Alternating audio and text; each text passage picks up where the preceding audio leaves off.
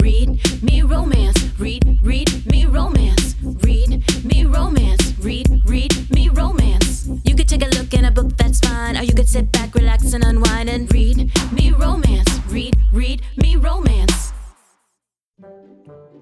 Basic Chemistry by Harlow Lane, a BBW romance. The Big Bang isn't just a theory. I felt it the moment I laid eyes on her.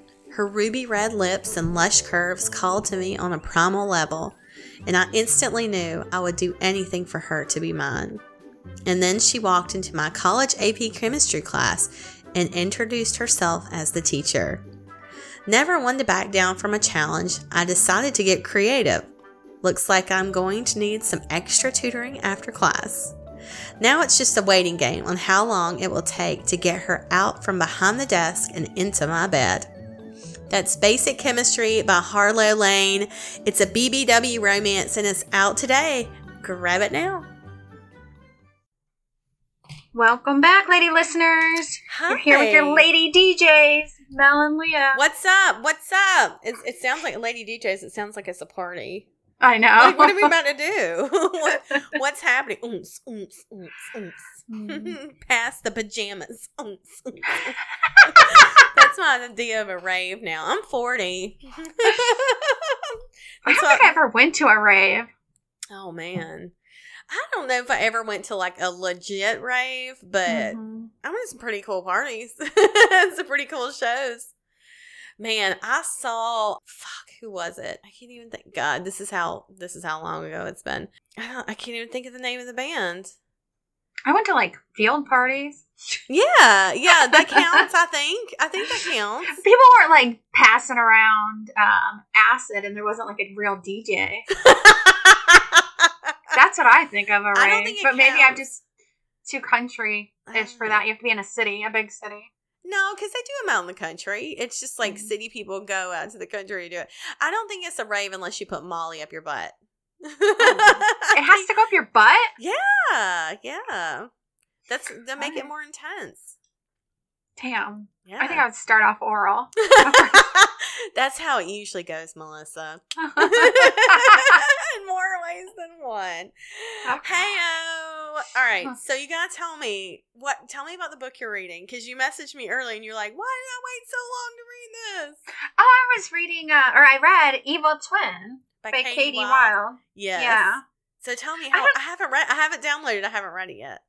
I just always forget how, like, good her heroes are and how her heroines, usually, I like the innocent, fragile, but she has this way of doing these strong women who still have a hero that is stronger than her, but not in this suffocating way.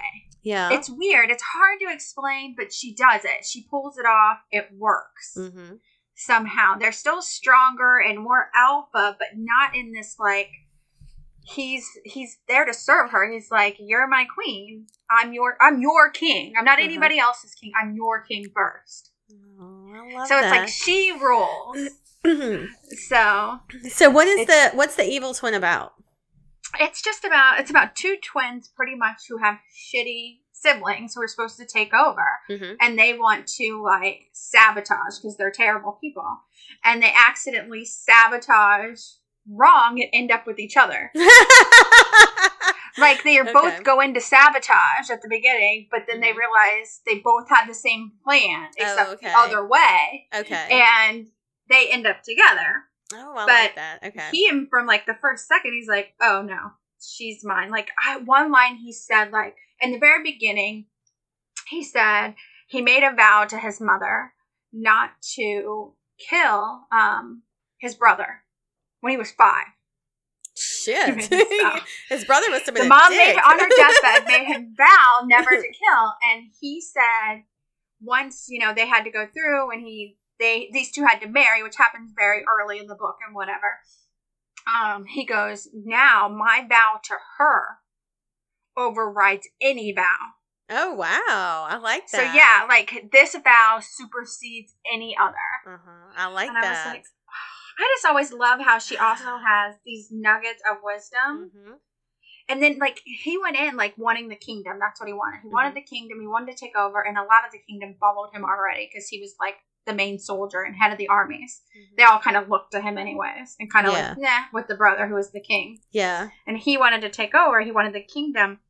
And he said, I highlighted, he needed no kingdom. He needed no crown. Only her kiss. Aww. That's a perfect teaser line, too. It is. I was like, this is real. And it happens early in. I just like how strong her heroes can be. Yeah. But they are steadfast in their love and devotion to the heroine first. Yeah. He's like, he's along with her for this now. I think the reason I like her heroines so much is because they are strong and capable. But there is a vulnerability to them that they only show to the hero. And he's the only one that gets to see that early on. Because at first he's like, why is she so insecure about this? And then he's like, or he picks up on an insecurity rather quickly. And he was like, he realizes, okay, her family beat that down in her. Yeah. And so he's like, okay, so I need to build this up. I like that. He recognized it and he's like, okay, it's my job to come in and to fix this. Yeah. To give that to her. It's just really sweet. That. It's only like 2,000 locations, so you can finish it in like 3 or 4 hours. It was just a really good hero, and she's really great too because she's funny and she's strong, and yeah. And it's Evil really Twin by Katie Wilde, and she's got some of the best books ever. She does. She's an incredible writer. She is. I love that. God, I could go on and on about her. I think I have before in some of the books, but I always do it to myself with her. I remember she had a Christmas book, and I waited till like February or something to end up reading it, and I was like, oh, what? This is like my favorite book ever. There's actually, I got the Midwinter Bride, that one. I've got it up there in my cabinet. I got it in paperback because I was going to take it to the beach. And it's one of those things where I know the second I open the page, I'm going to be obsessed. And so I haven't done it yet, even though that's what I've been. She has a longer book that I haven't done it. It is. It's a longer book. Even when I finished it today, the Evil Twin, I was like, I should go read that longer one that you've talked about. But I was like, I can't. I have to wait for the weekend. If I go in, I'm going to be fucked, and I've got work to do. Yeah. No, I totally know that. You know, and speaking of Christmas books, so I talked to Brittany, who runs Violet Gaze Press. That's the publishing house. And I've got to look it up. Shit, I should have looked this up before, but I'll find it real quick on my messages. She was telling me that there's a book. She posted it up that she's reading it right now. And she was like, if you want a copy, I'll send you one. And I was like, okay, yes, I want a copy. It's called, I don't know if the picture's still on here. Shit. Oh my God. No, I don't see it. I think it's already like expired. Like it's been more than 24 hours or whatever. Yeah. Damn it. Oh, it's so good. It's a Christmas book. And she was like, it's bonkers, but it still ends up being romantic and sexy. Oh my God, damn it. She shouldn't have the name listed. I just love a bunch of Christmas books. We're getting there, guys. We're in September. I'm so excited. I know. I'm so excited. I think we were talking about doing a bride series that was weddings. Yeah. We were like, what if we did holiday brides? Like where we did a bride for every holiday. We have like a Halloween bride and a Thanksgiving bride and a Christmas bride. And then a New Year's bride. That's a great idea. And then we'll do MLK and Valentine's, and we'll just do like every single holiday. George Washington, St. Patrick's Day. Yep, we'll do them all. Easter. She'll be a bunny. Yep, we'll just line them up. We want all the brides. So I finished up a Mariana Zapata book, and it's getting bad. Because I'm at the end. There's only 3 books left that I have. I'm currently reading one, and then there will be only 3 books left. And she only puts out like one a year. Yeah. This was a mistake. I knew this was coming, and it was a mistake. So the book I'm reading that I just finished is called Luna and the Lie. And I think I've talked about this show that I watched on Paramount with Kevin Costner. It's called Yellowstone. Mm-hmm, do you know? Have you watched that? No, I haven't watched it, but you've talked about it before. Yes, it's got, I think it's 2 or 3 seasons they've got out now, and the new season has been postponed. It was supposed to come out the beginning of June, and it's coming out in November 7th. Now that they've never gave a solid date before, and they finally have. And let me tell you, this fucking show is so good. It's so good. Like, it's, if you like... All right, if you're a lady of a certain age, you might have watched Dallas back in the day. So it's kind of like Dallas, like a little soap opera-y, but it's also dirty and hot, and Kevin Costner is a dick in this show. He is a piece of shit asshole, and I'm sorry, but he could still get it. So, anyways, there's this other guy in it that his name is Rip. And I don't know if it stands for Ripley or whatever, but they call him Rip. And he is an actor that has been around for a while. He's a big guy, sturdy, like playing a cowboy is like perfect for him. So anyways, I'm reading this book by Mariana Zapata called Luna and the Light. And the hero in it, his name's Rip. And he's this big, quiet mechanic. And all I can picture the entire time I'm reading this book is this big old dirty cowboy. And I'm just like, I'm dying inside as I read this book because it's so fucking good. And let me tell you, the heroine, it's kind of the same thing where you're talking about with Katie Wild, where the heroine is like this little badass. She does like paint. She does like body work on cars and stuff. She does all the painting and stuff for it. And she is just a fucking badass, and I love her. But there's this vulnerable, scared part of her because her family beat this out of her. Yeah. You know, this part of her that thinks nobody wants her because nobody wanted her.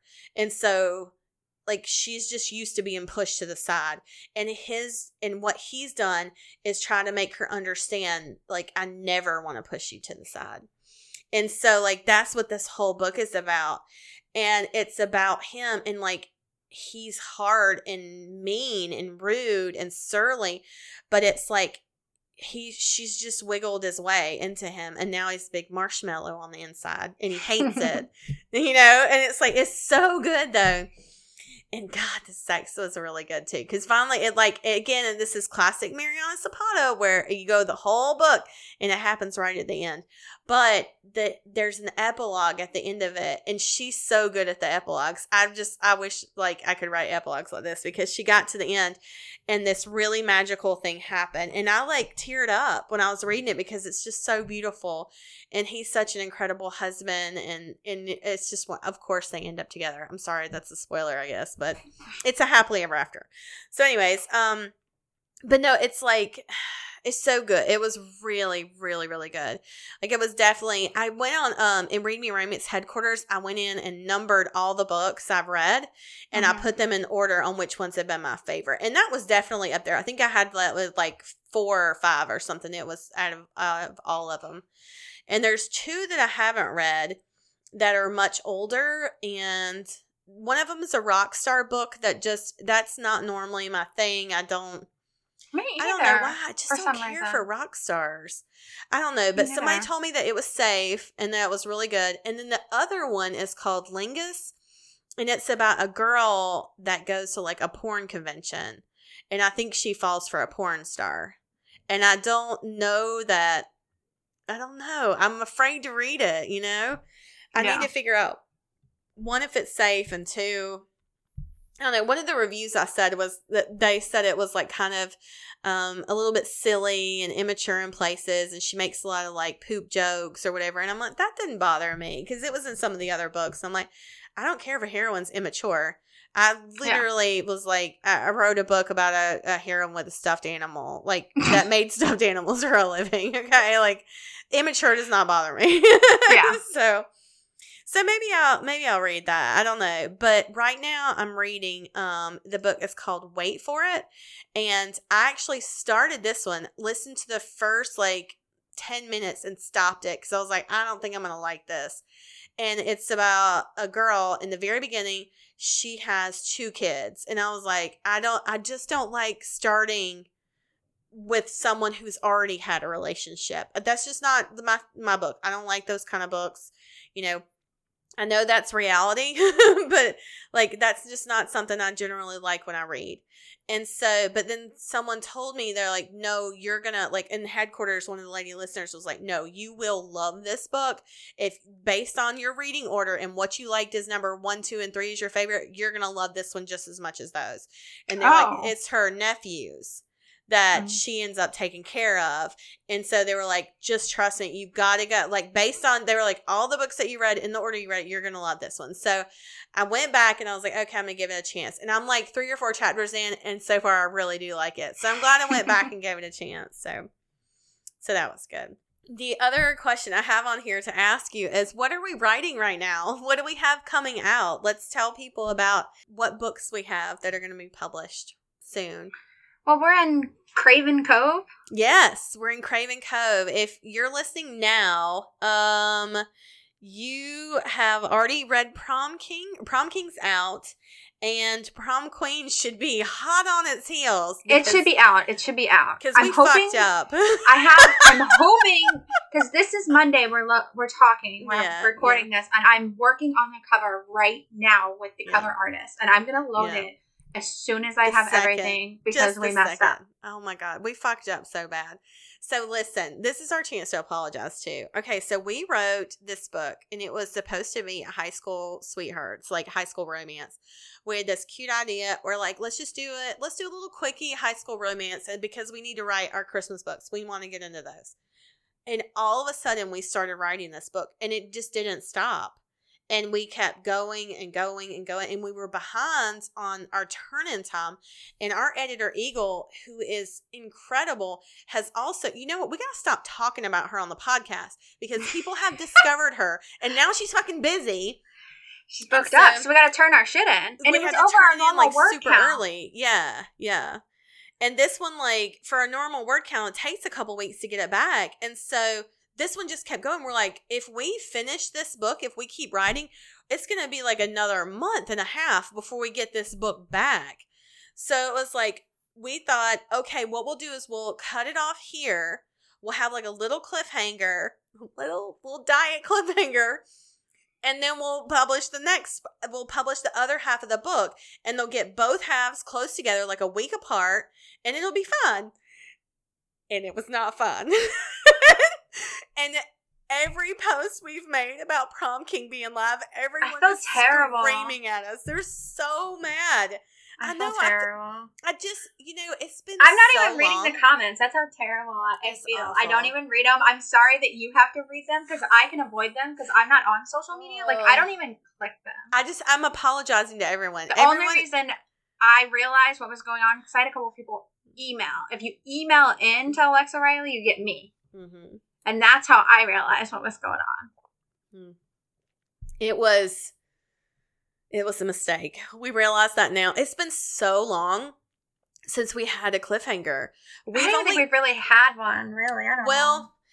So we intended to have one. Okay, so the Virgin Duet was supposed to be 2 books, but we put it together as one. The next time that happened was when we wrote Taking the Fall, and we released it in parts. It was 4 parts. But parts was huge back then. Yes, everybody was doing parts. I mean, this was like 8 years ago. What we did is we had like little cliffhangers at the end of every part. And I want to say, like, maybe in our MC book, we did one like that. We've done it through email. We've done that before too, but we've never done it, or it's been a long time since we've done it in a book. And so a lot of people are super pissed, and I get it. And, obviously we would do it differently if we could, but we just thought at the time, like, oh, this will be fun. And it wasn't. So we are publishing the second half as fast as possible. And we've learned from our mistake. Okay? Don't do this again. Oh my God. So, but even still though, what happened with it? I mean, that was Prom King. Prom Queen is next. Then we ended up writing the mom and the dad. We ended up writing their whole fucking story. That's called Take It All. That's we couldn't, because like the mom is there to swindle the dad, and their story's like right alongside of it. I would have been like, "What's going on?" Yeah, you were asking. You were like, "So what's he doing over there?" I'm like, "I don't know. You tell me." So like then we wrote that, and then there's another character we were like, "Well, fuck, we have to explain what happens to him now." Yeah, another character shows up in the second book. They're all in the, like, they're all entangled. And so, like, we had to tell their stories. So it was just like, this one 20,000 story ended up being like 75,000 words. No, I think it might be more than that. Shit, it might be. I think the first one was over 30.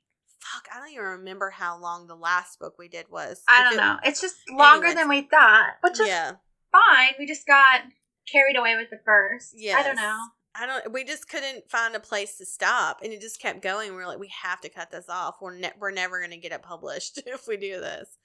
So, sorry. I'm sorry. I kind of hope that we put that last book on the podcast, maybe. Oh, later yeah. on. That's what we said. It would be a really good podcast book. So, maybe we'll just get it made and we'll just throw it up at some point. Maybe at Christmas when we have a break. We'll put it on there. That's not a bad idea. So, yeah. So, we have those coming out next. And then currently we're writing a student-teacher romance. And it's turning out really saucy. So it starts out with the girl, she is at a strip club. And so she's working there as a cocktail waitress. And this guy comes in, he's with his cousin, and it's his cousin's bachelor party. And he sees the waitress and pays for a private dance.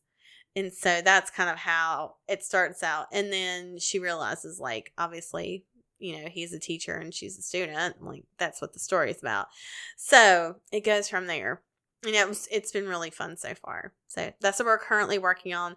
And then we get to start our holiday books, and I'm so excited. Me too. I love doing holiday books. I love reading holiday books and all that. Yep, I love it. So I need to line up some holiday audios too. So if you have holiday audiobook recommendations, email us, readmeromance@gmail.com. And I have a couple lady listener emails if you want to do a couple before we get into Matilda Martell, the second installment of Blindsided. I had one from last week about a sleepover, and my cat doesn't like our printer. So when paper prints out of it, he like jumps on it and claws at it, and it went like under the shelf. So I found it from where he attacked it last week. So. All right, this one's called Sleepover Horror Story. Hi, ladies. I wanted to write and tell you my sleepover horror story. So it happened when I was a freshman in high school. It was summertime and a few weeks before school started. I was on the volleyball team, and we were staying at one of the seniors' houses. She was one of 11. So, one of 11 kids? What the fuck? So they had a huge house, and her sister was one of my best friends, so I had been there before. We were all in the basement playing card games and hanging out. There were probably about 20 of us. The basement had several glass French doors that went out onto a patio. It was around 1:30 in the morning, and we were all scattered around, but we heard something outside. We didn't really think anything of it because they lived out in the country, and it was probably a raccoon or something. Several minutes later, several people started screaming, banging on the doors from the outside, and they were all wearing scary clown masks. Of course, we were all freaking out and scared shitless. Come to find out, it was several of the upperclassmen's boyfriends who thought it would be funny to scare us. Needless to say, whenever I went back to their house, I was always afraid someone was going to show up on those doors in the middle of the night. Michaela. I would have peed myself. Oh my God, I would have too. That's so fucking scary. People are jerks. You have to be careful with scaring people. Some people get mad. I know. I do. I get angry. I'm like, that wasn't fucking funny. All right. I think I told you about the time Isabel scared me so good I couldn't even be mad. What? I never told you about the time she scared me so bad I couldn't even be mad at her. I don't know. When was it? I used to go for drives at night sometimes to get out of the house and stuff during COVID and stuff. Mm-hmm. And one night Peyton were like, let's go for a drive. And I'd hit like Pokemon stops. We'd go to McDonald's. Yeah. She heard me say this to Peyton because he would come with me. Mm-hmm. I'm not thinking it's like 9, 10 o'clock at night. I go outside. I get in the car. She heard me say that. And she went and got in the car and behind my seat. I get in. I go to start my car. She comes up from behind me and like grabs me. Did you pee in your pants? I like screamed. And then when I realized it was her, I was like, oh my God. And she waited out there for like 15 minutes. Holy shit balls. I was like, I'm so mad, but that was good. Fuck, that would have scared me. It's dark out of my house. I know. You're out in the middle of fucking nowhere. Some psycho Jason getting in the back of your seat. Oh my God. Yeah, that was really good. I don't need my kids to ever do that to me. All right, this one's entitled, just this message. I'm a new listener and just catching up. On your 11.2 podcast, you spoke a lot about weight and being satisfied. This year is the year I finally embraced my body. I have always been a little thicker and hated it. I eat healthy, exercise, work, and I'm fucking amazing mom and wife. Why do I care? This year has been different. I don't know what propelled the change, but it feels really good. I run in just a sports bra now, all 185 pounds of me. I have non-covered sex with my husband and walk around naked in front of my kids. My body is amazing and I will embrace every bit of it. Bring it on, world. I'm ready for you. I think some of that comes with age. I really do. I was going to ask you about that too, since you just had your birthday. Do you feel like, let's say from 10 years ago, how do you feel about yourself 100% now? Different about my body 10 years ago. There are small things that every now and then I want to change, but no, I remember being way more insecure about my body. Even when I was a little bit bigger, I was wearing crop tops again, but you helped me with a ton of that. Aww, accepting that sweet. And growing into my body and just being more. And then I did go on a health kick, but even as I've gained some of the weight back, I haven't been like obsessed about it. Like it doesn't drive me insane. Yeah, I look in the mirror and I'm not mad. I even told my husband that. I was like, I look in the mirror and I know I've gained like, I think it's like 15 pounds back. Which isn't a huge compared to 100 pounds I lost. But I look at her, I'm like, I'm not mad. I said, it irritates me that I can feel it sometimes, but it doesn't bother me anymore to see it for some reason. It's just not, and I don't know if it's a mix of all of that and age, but not giving a fuck. Not giving a fuck, and realizing like, this is where I live. You know, this is like, okay, if I work out and, you know, you go hard, you can be here. Or you can live here, you know? Yes. It's like you've kind of got, like, you've done so much to where, like, you know what you can do and you know where you're at. But, you know, you just come so far. You've come so far. It's, I think it's, too, about you'll get into shape and then you'll kind of be like, okay, I have to work really hard to be here. But if I just kind of let go a little bit, I can be here, too. Yeah. And it's fine. It's just as good of a place. Yeah, so it's just, I think a lot of it is age and growing up and kind of looking around and evaluating and realizing 90% of what you see on the internet isn't real. It's airbrushed. It's not real. Oh my God, that's the fucking truth, let me tell you. Oof. All right, so this email is entitled 28.4, One Last Chance. I listened to episode 28.4, One Last Chance, and I looked it up. That's by Molly O'Keefe yesterday. You talked about reading a new author, which you are slow to do because you do not want to entrust your emotions to someone new. I thought that was interesting. I have never had that feeling when reading a book. I just look for books that keep my interest, wondering what's going to happen next. Well, all that changed during this episode. I listen to you on my way home from work each day. I have about an hour drive home. The episode actually brought tears to my eyes. I was so heartbroken for Natalie. I'm sure the feeling of how I felt when my first husband cheated on me and ended our marriage, combined with my current husband's affair a few years ago, brought on the rush of feelings, remembering my own personal pain and struggle on how to repair the damage or move on. I remember being in a very similar place emotionally as Natalie. So in my own way, I have found my own happy ending. The end of my first marriage was a good thing. We were not good together. My current husband and I continue to work on repairing the damage his affair had on our lives.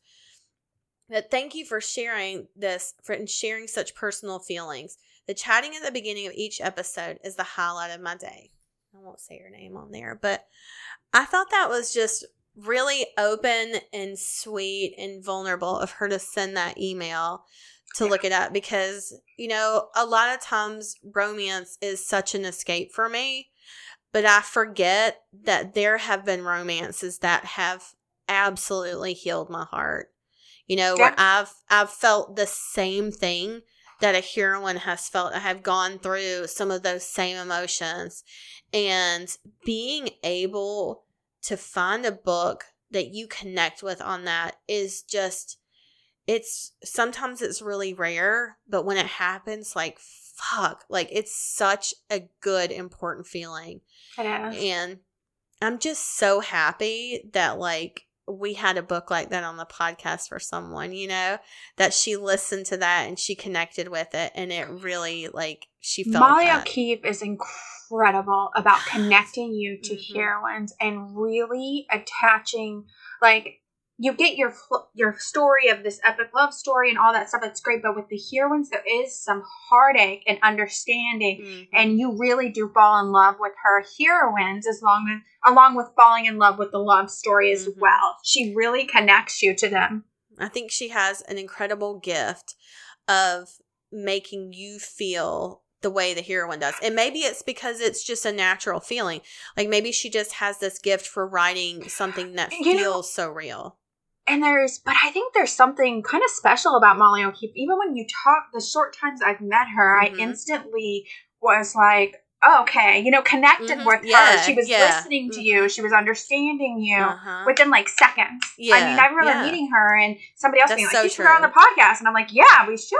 Because I sat at a table with her for a few minutes and I was like, she's awesome. And reading over some of her stuff, I very much think she is a too unknown author for as good as writing as she has. Yeah, I would absolutely agree with that. She's an incredible writer and she has such a way to connect. And I just thought, like, that was such a beautiful email that someone sent in, because that's really vulnerable to write that down and to share that, especially something that was probably really embarrassing and hurtful, and to share that with us. I just appreciated that so much. And it was such a great book that she connected with. And I'm so proud that we had that on our podcast. So I just wanted to share that. And it just goes to show you how also a good writer sees it in such a small episode. She can make you connect so quickly. Yeah, yeah. So if you haven't, gone back and listened, and I try to tell people all the time, and maybe I should be more clear about that, but each week is a standalone. So, I know some people get overwhelmed, like, oh my God, you're on like episode 150, whatever.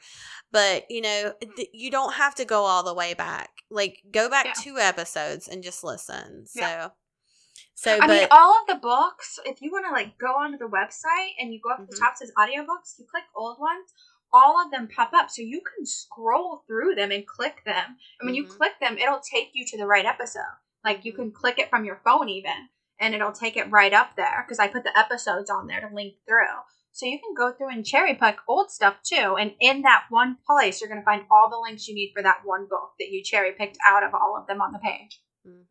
Yeah, it's been great, because I've actually done that too. I've gone back and listened to books, and this makes me want to go back and listen to Molly's. It's episode 28.4. So that was like the older episode, but it's week 28. If you just go and look that up, it'll say One Last Chance by Molly O'Keefe. So. And that is one thing I do love about the podcast is it's such a small window. The episodes are usually around 10,000, 15,000 words that you don't have to invest a ton to get to know an author in a quick flash to see if, okay, I think I need to go look up more books by this author. Yeah, yeah. There's actually another email in here. I'll save it for next week because both of them are super long. Someone went through and did the same thing with Susan Stoker, that they listened to the book she had on the podcast, and they were like, I'm 2 months in to just Susan Stoker. She was like, I've just read Susan Stoker the past. You could do that all year. She's got 5 million books. She's got so many books. But I'm telling you what, if you listen to her book on our podcast and you love it, you will love everything she writes. Everything. It's like Mariana Zapata. It's like, if you read one book and you like it, you're going to like all of it. Just if you like Susan Stoker, I want to recommend Cynthia Eden and Katie Rios. Yes. Katie Rios yelled at us about Prom King. She got on there. She was so mad. I know. I was like, Katie, please don't stop loving us. And she was like, I won't, but I am mad. Oh my God. I haven't heard from her in a while. That's glad to hear that she's on social. That's why she's not saying nothing. She's over here reading books and complaining about it on Authors Pages. I love her so much. I do too. Oh my God. It was so cute. But yeah. So Katie Rios, Susan Stoker, Yeah, all good ones. Yeah, definitely. I'll link all of this in the show notes. Yes. We have so many things to put in the show notes this week. Oh my God. All right. So let's get back into it. We're going to give you the second installment of Blindsided by Matilda Martell. Before I forget, make sure you go in and enter this week's giveaway, and we'll put all of her new stuff that she's got coming up down in the show notes. So make sure you go check that out. Go to her website, subscribe to her newsletter for that free ebook. And check out her Amazon page. She's got a shit ton of books. I was scrolling through. I picked a couple out. Like, if you've got Kindle Unlimited, you're going to want to binge her. Like, so many good books, especially if you like a good age gap. And she has it basically written out on all the titles of her books, which I love, where it's like, boss, secretary, age gap. Like, she just spells it out. Do you want it or not? She gets those tropes for you. She's like, here you go. Take it or leave it. Oh, you like it? Eat this. It's spoon fed. I love that. So yeah, go grab all of Matilda's stuff, and we'll play the second installment right now of Blindsided. And when we come back, we'll tell you what we've got next week. So, all right, we'll see you guys on the other side. Chapter 5. Fergus. Take care of yourself and thanks for dinner. This is just as I expected. Damn my impatience for moving too fast. Last night felt right. Incredible. Hotter than my filthiest dreams. But I sensed something was off when we parted ways. Take care of myself? I don't think so, Gemma Davenport. Soon to be Digby. You'll take care of me, and I'll take care of you. That's the way this works. This is the girl I'm going to marry. She had me at first glance, and I know she's falling with me. It was cataclysmic and mind-shattering. I could see it in her eyes and taste it in her kiss. My mind wanders to Gemma's dining room and the scent of sex I wore on my beard all night. It broke my heart washing it off this morning, but I consoled myself with the knowledge that I'd see her tonight. Now she has dashed those hopes with her need to control her heart. I know I'm accelerating at supersonic speed, but I can't sit back and let her walk away. I'm ready to go balls to the wall, if that's what it takes. Still mumbling under my breath, I reach the crowded elevator and command my people to clear it. Everyone off. I need privacy. Not you, Riley. I need your help. Riley scoots to the back of the crowd and lets the others, packed like sardines, bicep to bicep, pour out from the box. As soon as they clear the door, I slide in and jab the button to the 18th floor. Clear my schedule, Riley. This is big. The doors slide open and we charge down the hallway together. Excuse me, sir. Bigger than Cash Westwood. She catches up to my long strides, justifiably confused. I'll deal with him later. If he wants to use another management firm, so be it. He knows what I offer, and he knows how much money I make for my clients. It's his loss. I wave her into my office and point at the chair across from my desk. Riley clicks her pen and prepares to take notes. I'm ready. Are peonies in season? I tear off my jacket and dig into my fridge for a cold bottle of water. Peonies are in season until September. How do you know that off the top of your head? I stare at her in amazement and make a mental note to give her a raise.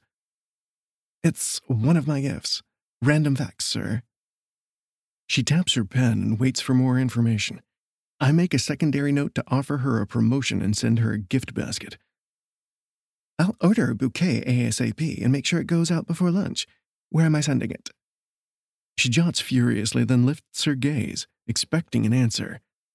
I pace aimlessly behind my desk, grappling with self-doubt and fear of rejection. One bouquet won't do. No. Comb the ranks and find the biggest man-whores who work for me. I need advice on women. And call that girl you talk about, the one who gets around. Desperate times call for the female perspective. I have a hunch these Lotharios are just as clueless as me. Her eyes almost shoot out of their sockets. Lacey, my sister. She shrinks in her seat. I can't tell her I share stories about her sexual escapades over work lunches. She'll kill me. Not if I offer her $5,000 for her time. She's got knowledge I want to exploit. Get her here, and I'll give you the same. Riley hops out of her chair and rushes to her desk. I'm on it, Mr. Digby. I think she has the day off from work. Gentlemen, and Lacey, my objective is shock and awe. I want to blind her with so much romance she won't notice me slip in a proposal until it's too late. Do I make myself clear? I tape a photo of Gemma to the dry erase board Riley and I rolled in from the conference room and tap it with my pen. I want suggestions. Dig into your brains like your livelihood depends on it. Because it does. Sir, the flower shop called, and they're delivering 5 bouquets in varying colors of pink peonies to 112 West 78th Street no later than 11. Riley reads off her pad, then slinks through the crowded room, landing on a chair near my desk. Only 5. I foolishly question her judgment.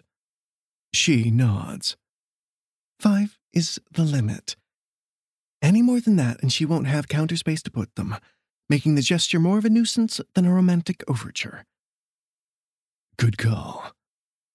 I turn to the designated gigolos and again prod them for suggestions.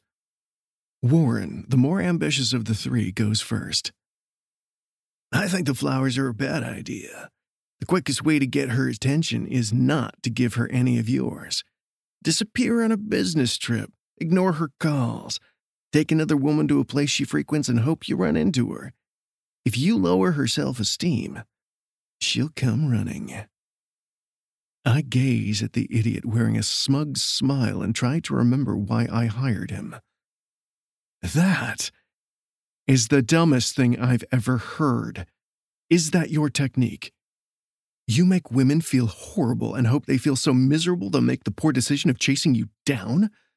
Leave before I fire you and give you a bad reference. Maybe when you're at your lowest, you'll come crawling back for half the pay. Lacey chimes in. He's thinking like someone who sees women as a 2-dimensional object, only fit for oiling his dipstick. If this girl fears commitment, you'll have to pinpoint why and show, not tell, but show her she has nothing to worry about. If she knows you're sincere, she may let her guard down. I clench my fists, then point to Lacey. Thank you. That's perfect. It's not abstract, and it gives me something to work with. I only wish you worked in finance so I could hire you. I do. I will. Lacey whips out a resume and slides it across my desk. I just graduated from NYU in May with a BBA in finance and economics. I glance it over and hand it to Riley. When we finish, set your sister up for an interview next week. Will do, she chirps, then offers her sister a discreet thumbs up. The rest of you may leave. Now, I groan with displeasure and dismiss the useless men. Riley, tell Warren to put together a marketing package for Bride's Best Friend and have it on my desk before the end of the day.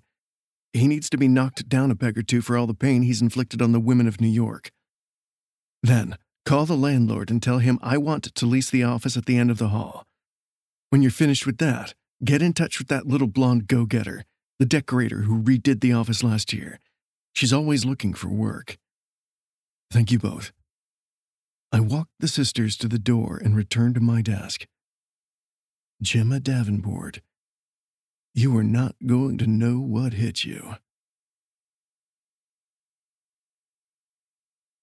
Chapter 6. Gemma. Places, everyone.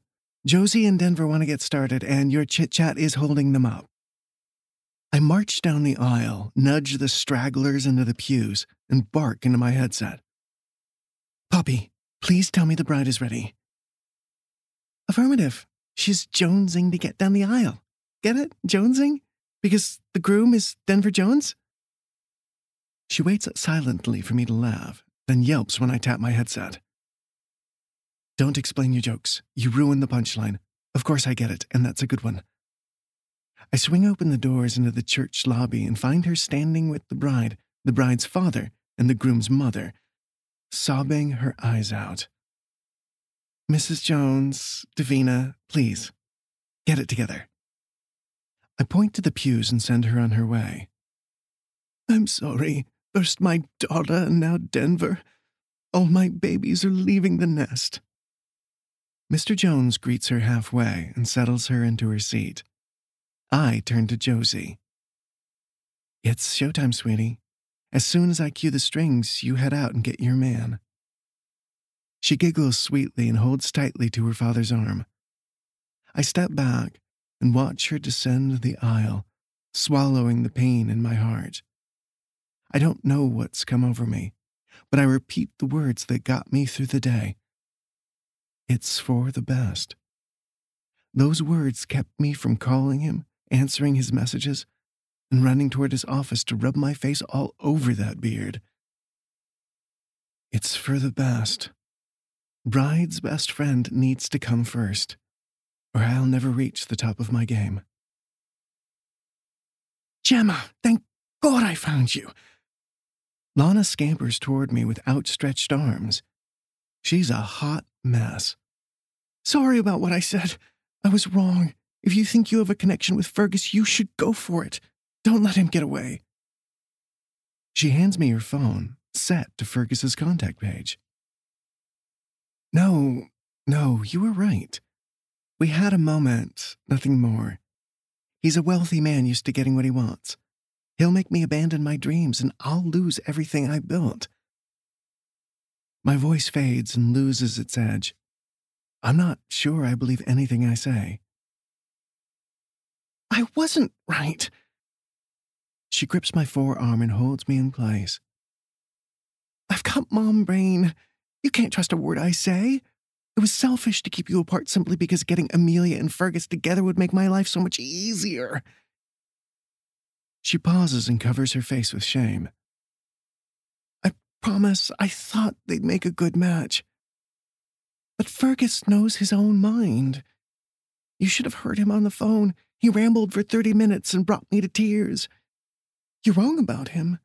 I think he's fallen in love with you, and if you feel like you could love him too, don't let your insecurities get in the way. I hold my breath and listen, trying to smother the sorrow bubbling into my tight throat. Professionals don't cry on the job. I'm the one person who needs to keep it together. Lana, it's too much. I believe in love, but not for me.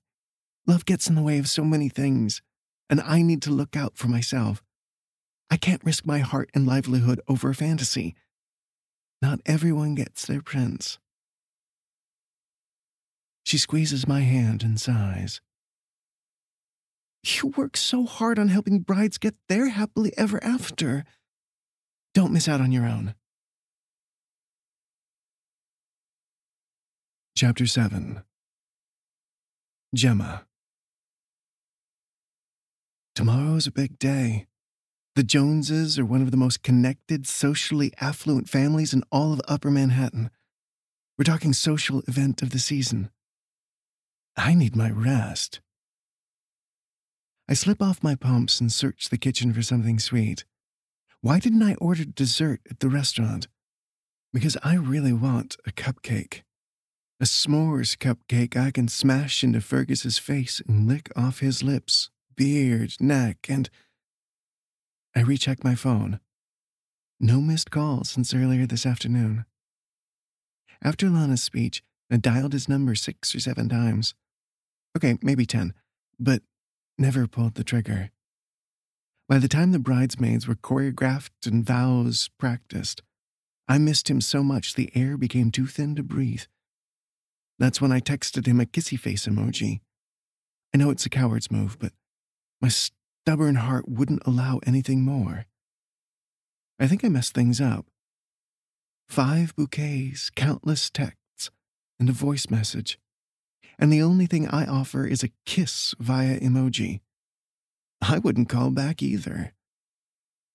I chuckle quietly at my stupidity and slip out of my dress. It's for the best. I mean it this time. If Fergus could walk away after less than 24 hours of ghosting, he must have doubts. I slide my bangle from my wrist and tug off my earrings. Moving about the room, my eyes drift back to my phone screen, hoping he'll call, text, inquire about a booty call, anything to show me it's not too late. Stop it, Jem. It's for the best. We had our moment in time and now it's over. Love and I don't get along. Never have, and never will. In a last-ditch effort to stop obsessing, I turn the phone over and walk away, hoping a bath will clear my head. Mumbling with bitterness, I strut into the bathroom and switch on the faucet. A light tap startles me, but I ignore it. It's probably the neighbors ordering pizza. It can't be my door. Light tapping turns into 3 consecutive thumps, and I fly out of my skin. I know you're in there. Sweet Jesus, it's Fergus. Oh, hold on. I tighten my robe and gaze in the mirror. There's no time to fix everything that's wrong with the way I look, but for the sake of my future babies, I give it a try. I pull up my messy hair, dab off my smeared mascara, and refresh my deodorant. I just hope he doesn't run for the hills. Unsure of his mood, I press my face through a crack in the door. Fergus, you're here. I act coy, but thrill at the sight. You've got a lot of nerve. His grumpy expression doesn't match the sparkle in his gorgeous green eyes. Back away and let me in, little girl. I do as I'm told and tiptoe out of his way. My hand falls to my tummy, trying in vain to soothe the millions of butterflies his stern voice unleashes. I texted you back and never heard from you. My voice shakes, knowing I was wrong, knowing that lame emoji probably infuriated him. You mean this? He holds up his phone and smirks with sarcasm. Was this supposed to entice me to come over? I shrug and look to the floor. It worked, didn't it? You're goddamn right it did. His body crashes into mine, pinning me against the wall as his lips come down hard, punishing me with kisses that will no doubt bruise my lips. But there's no way to break away. I'm drowning and I need his air to breathe. I need his taste to calm the ache he carved into my soul. Get dressed. He pulls away and barks his command. I stumble forward, dizzy with lust, and fall into his chest. Dressed, really? You don't want to go into the bedroom? I direct my eyes toward the hallway and shamelessly offer the goods. He freezes, then licks his lips. You and I are 2 bodies in motion, headed for the best type of collision. Your doubts are the only thing hindering our forward momentum, but I won't let that happen, Angel. I will take what's mine. I'll take everything you have to give every day for the rest of your life. But I need you to trust me with all the things you hold closest to your heart. Get dressed, and let me show you something. Show me something. My brain sputters with possibilities. Dick? Does he mean dick? Give me 5 minutes. Chapter 8. Fergus. What is this? A gleam of excitement shines in her pale blue eyes. Is that my logo? I march across the room and point to the temporary sign I commissioned earlier today. The real one will be wooden. I've hired some of the best craftsmen in New York to finish it before the end of the month. How do you like it? Why? What is this about? She sinks her teeth into her bottom lip, then rewards me with a smile. You can't mean... I reach for both her hands and pull her farther into her new office. Welcome to the new home of Bride's best friend.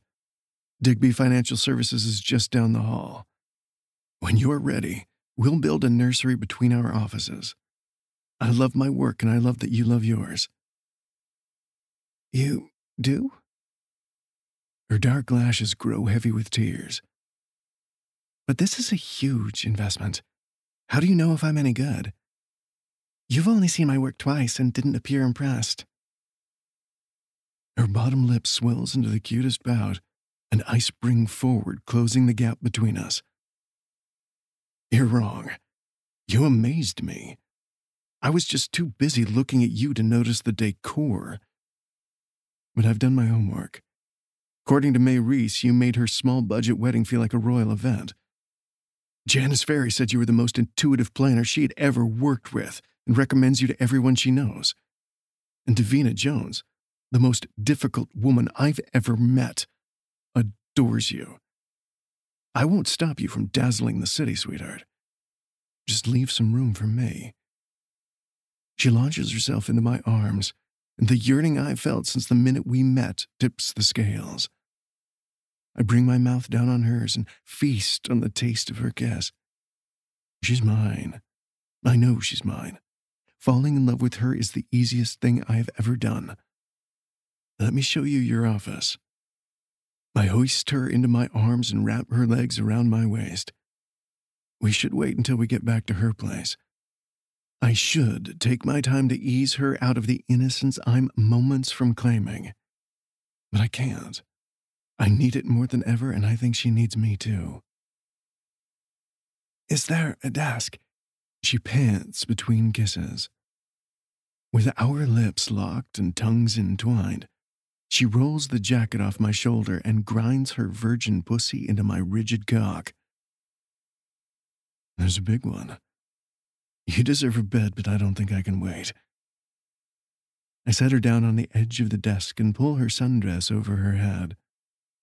My hands fall on her breasts, kneading each mound before I take a stiff nipple into my mouth and suckle. Adrenaline courses through me.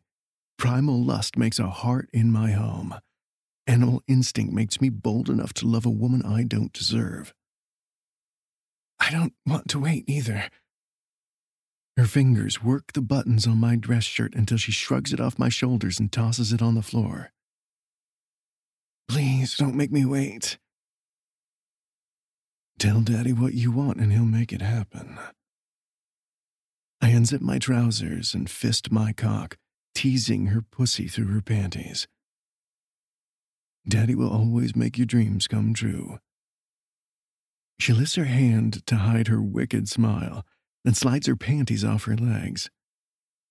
In an unexpected move, she drops her hand and uses her fingers to spread her wet seam.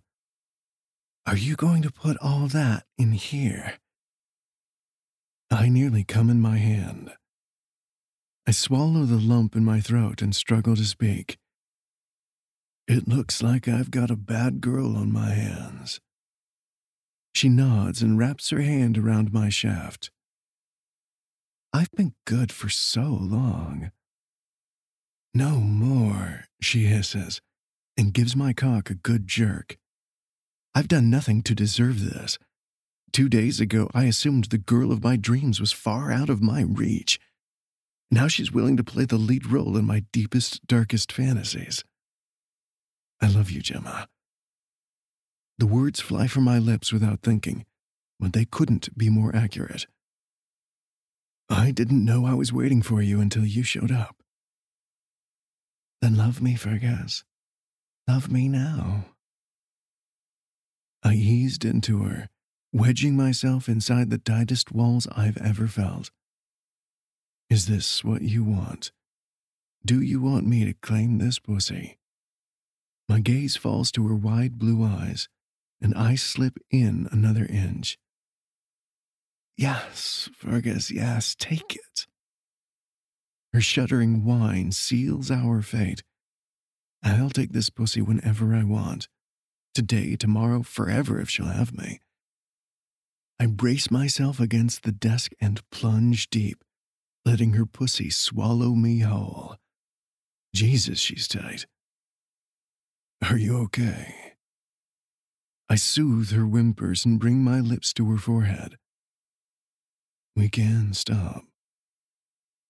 No, keep going. I don't need her encouragement, but I'll take her permission. I thrust out, then in, plunging, fucking, plowing her fertile fields and marking her virgin pussy as the property of Fergus Digby. I'll never let another man come after me. She can have everything I own and keep me on a short leash, as long as she never takes this away from me. Daddy, you're so big. Too big for your little girl. She squirms beneath me, wiggling her ass to slide down my cock until there's nowhere else to go. Her nails claw at my skin, and I punish her harder, rutting like an animal hell-bent on mating, because that's what I am. That's become my purpose in life, making this girl happy and watching this tiny belly swell with my seed. I wrap my hand around her throat and crush my lips to hers. When I come up for air, I breathe the words I've thought about all day. I need to come inside this pussy, and a good girl gives her daddy what he needs. I'm either an old pervert who's losing his grip or the luckiest son of a bitch alive. I love you, Fergus. Let me feel you come inside me. Sweet Jesus, she's killing me. I fucking love it, but she's killing me. She tenses around my cock and grips my length like a tourniquet. Her breath catches and stays lodged in her throat. Gasping, she sinks her teeth into my shoulder, nipping at my skin as her body shatters around me. Shudders take me underwater, clenching my heart with love, desire, and the need to own her. But she needs to trust me. I won't take away her choices. We're a team, Gemma. I feel myself getting close and hold out. If you want to wait, we'll wait. No, you gave me what I wanted. You believe in me, and you made me believe in us. I don't need to wait. She straightens her back and climbs my cock, snaking her legs tightly around my hips. I won't spend another minute waiting for my life to begin. My hands latch to the mounds of her supple ass, and I ram her into my cock. Sweat drips down my back. My muscles contract, but they can't stop me. Nothing will stop me from draining my cock inside the woman I love. And this is love. It came from nowhere and blindsided me to take action. But it's here to stay. Fergus! Gemma thrashes and screams through her second orgasm. The clench of her pussy sends me over the cliff. Hot cum shoots deep and coats her walls with rope after rope of sticky seed in search of a home. I could die a happy man, but I won't. Not when the best is yet to come. Fergus! Her sweaty face falls into the crook of my neck and a sweet sigh escapes her lips. I can't believe we did that. I hold her tighter than I should and exhale with relief. We'll do so much more. But first, let's go home. Mine or yours? Ours. My mouth twitches into a smile and I lean down to kiss her forehead. You don't know how long I've waited to say that. This has been Blindsided. Love is Blind. Steamy Shorts 1 by Matilda Martell. Read for you by Joshua McCrae. Savage Air, a Brontville Bully romance by Jagger Cole. Brought for prince, beautiful monster, irresistible villain. Our introduction was a warning. Our first meeting, a threat. They call him the Wolf, savage heir to the most brutal crime family in the world, a tattooed green-eyed devil, a seductive psychopath who trades in mind games and leads a path of destruction in his wake. To know Ilya Volkov is to fear him. To defy him, lethal. Except I didn't get that memo. As the new student outcast at the ultra-exclusive Oxford Hills Academy, where the offspring and heirs of the world's most elite churn like a viper's nest, I spat in the Dark Prince's face. Now he wants to break me. My plan involves a prestigious university, law school, and a golden future. Ilya's involves grinding me under his heel until I bend to his will. The harder I fight him, the deeper his claws sink. The more I tell myself I hate him, the harder it is to resist him. There's a wolf howling at my door, huffing, puffing, and ready to blow my entire world down. And pretty soon he might just devour me whole. This extra angsty, extra raw, brat for bully romance is guaranteed to leave your Kindle steaming. Absolutely no cheating, no cliffhanger, and a perfect happily ever after. That's Savage Heir, a brat for bully romance by Jagger Cole. Grab it now. Welcome back. Hey, welcome. So, that was Blindsided by Matilda Martell. Go check out all of her stuff on Amazon, like I said, and Kindle Unlimited. She's got a ton of stuff, and we'll put everything else down in the show notes. Next week, listen, this was a whole thing. We had an author that was scheduled to be with us next week, and a lot of stuff happened, and she wasn't able to complete it on time. So we had an incredible author, Joanna Blake, came in. I love Joanna Blake. She wrote a book for the podcast in 2 days. Really? Had it edited in 1 day and got it to the narrator. It was like 3 days from yes, I'll do it to here's the book. Oh, you guys are going to like this. I haven't read her in a minute. She used to release a lot, rapidly, but she slowed down a little bit. But no, she hits all of the stuff. Like, I trust her stuff when I click into it. Yeah. So she said, she was like, I love a deadline. So she said, this is a lot of fire under my ass. And she did. Like, I'm so thankful that she was there because she had asked about being on the podcast and we had already booked out for season 9. Like, it booked up in like 2 days. And so I was like, look, we can get you in on 10. Like, you can be the first one on season 10, blah, blah. And then as I'm emailing her this other author that, you know, I really hate that she couldn't do it, but there was a lot of like personal issues and stuff. And we totally understand. Yeah. And Joanna and I were emailing as this happened. And I was like, hey, by the way, do you think you can write something? And I don't know, turn it in today, like this week. She was like, no, but I can get it to you by Wednesday. And she's just like, boom, here you go. That's like, awesome. It was insane how fast she wrote it. So I'm super excited. I'm really thankful that she's here and I'm excited to get to promote her and talk about her books next week. I'm going to go through my Kindle and pull some shit up. And you're probably going to end up reading some of her old stuff too. Probably. So it'll be good. All right. Well, we'll see you guys next week. Be back here with us. And tell them what to do. Fuck your day up. Make today your bitch. Don't be a dick. Bye, guys. Bye. Free Britney. She is free. Read me romance. Read me romance. Read me romance. Read me romance. You could take a look in a book, that's fine. Or you could sit back, relax, and unwind and read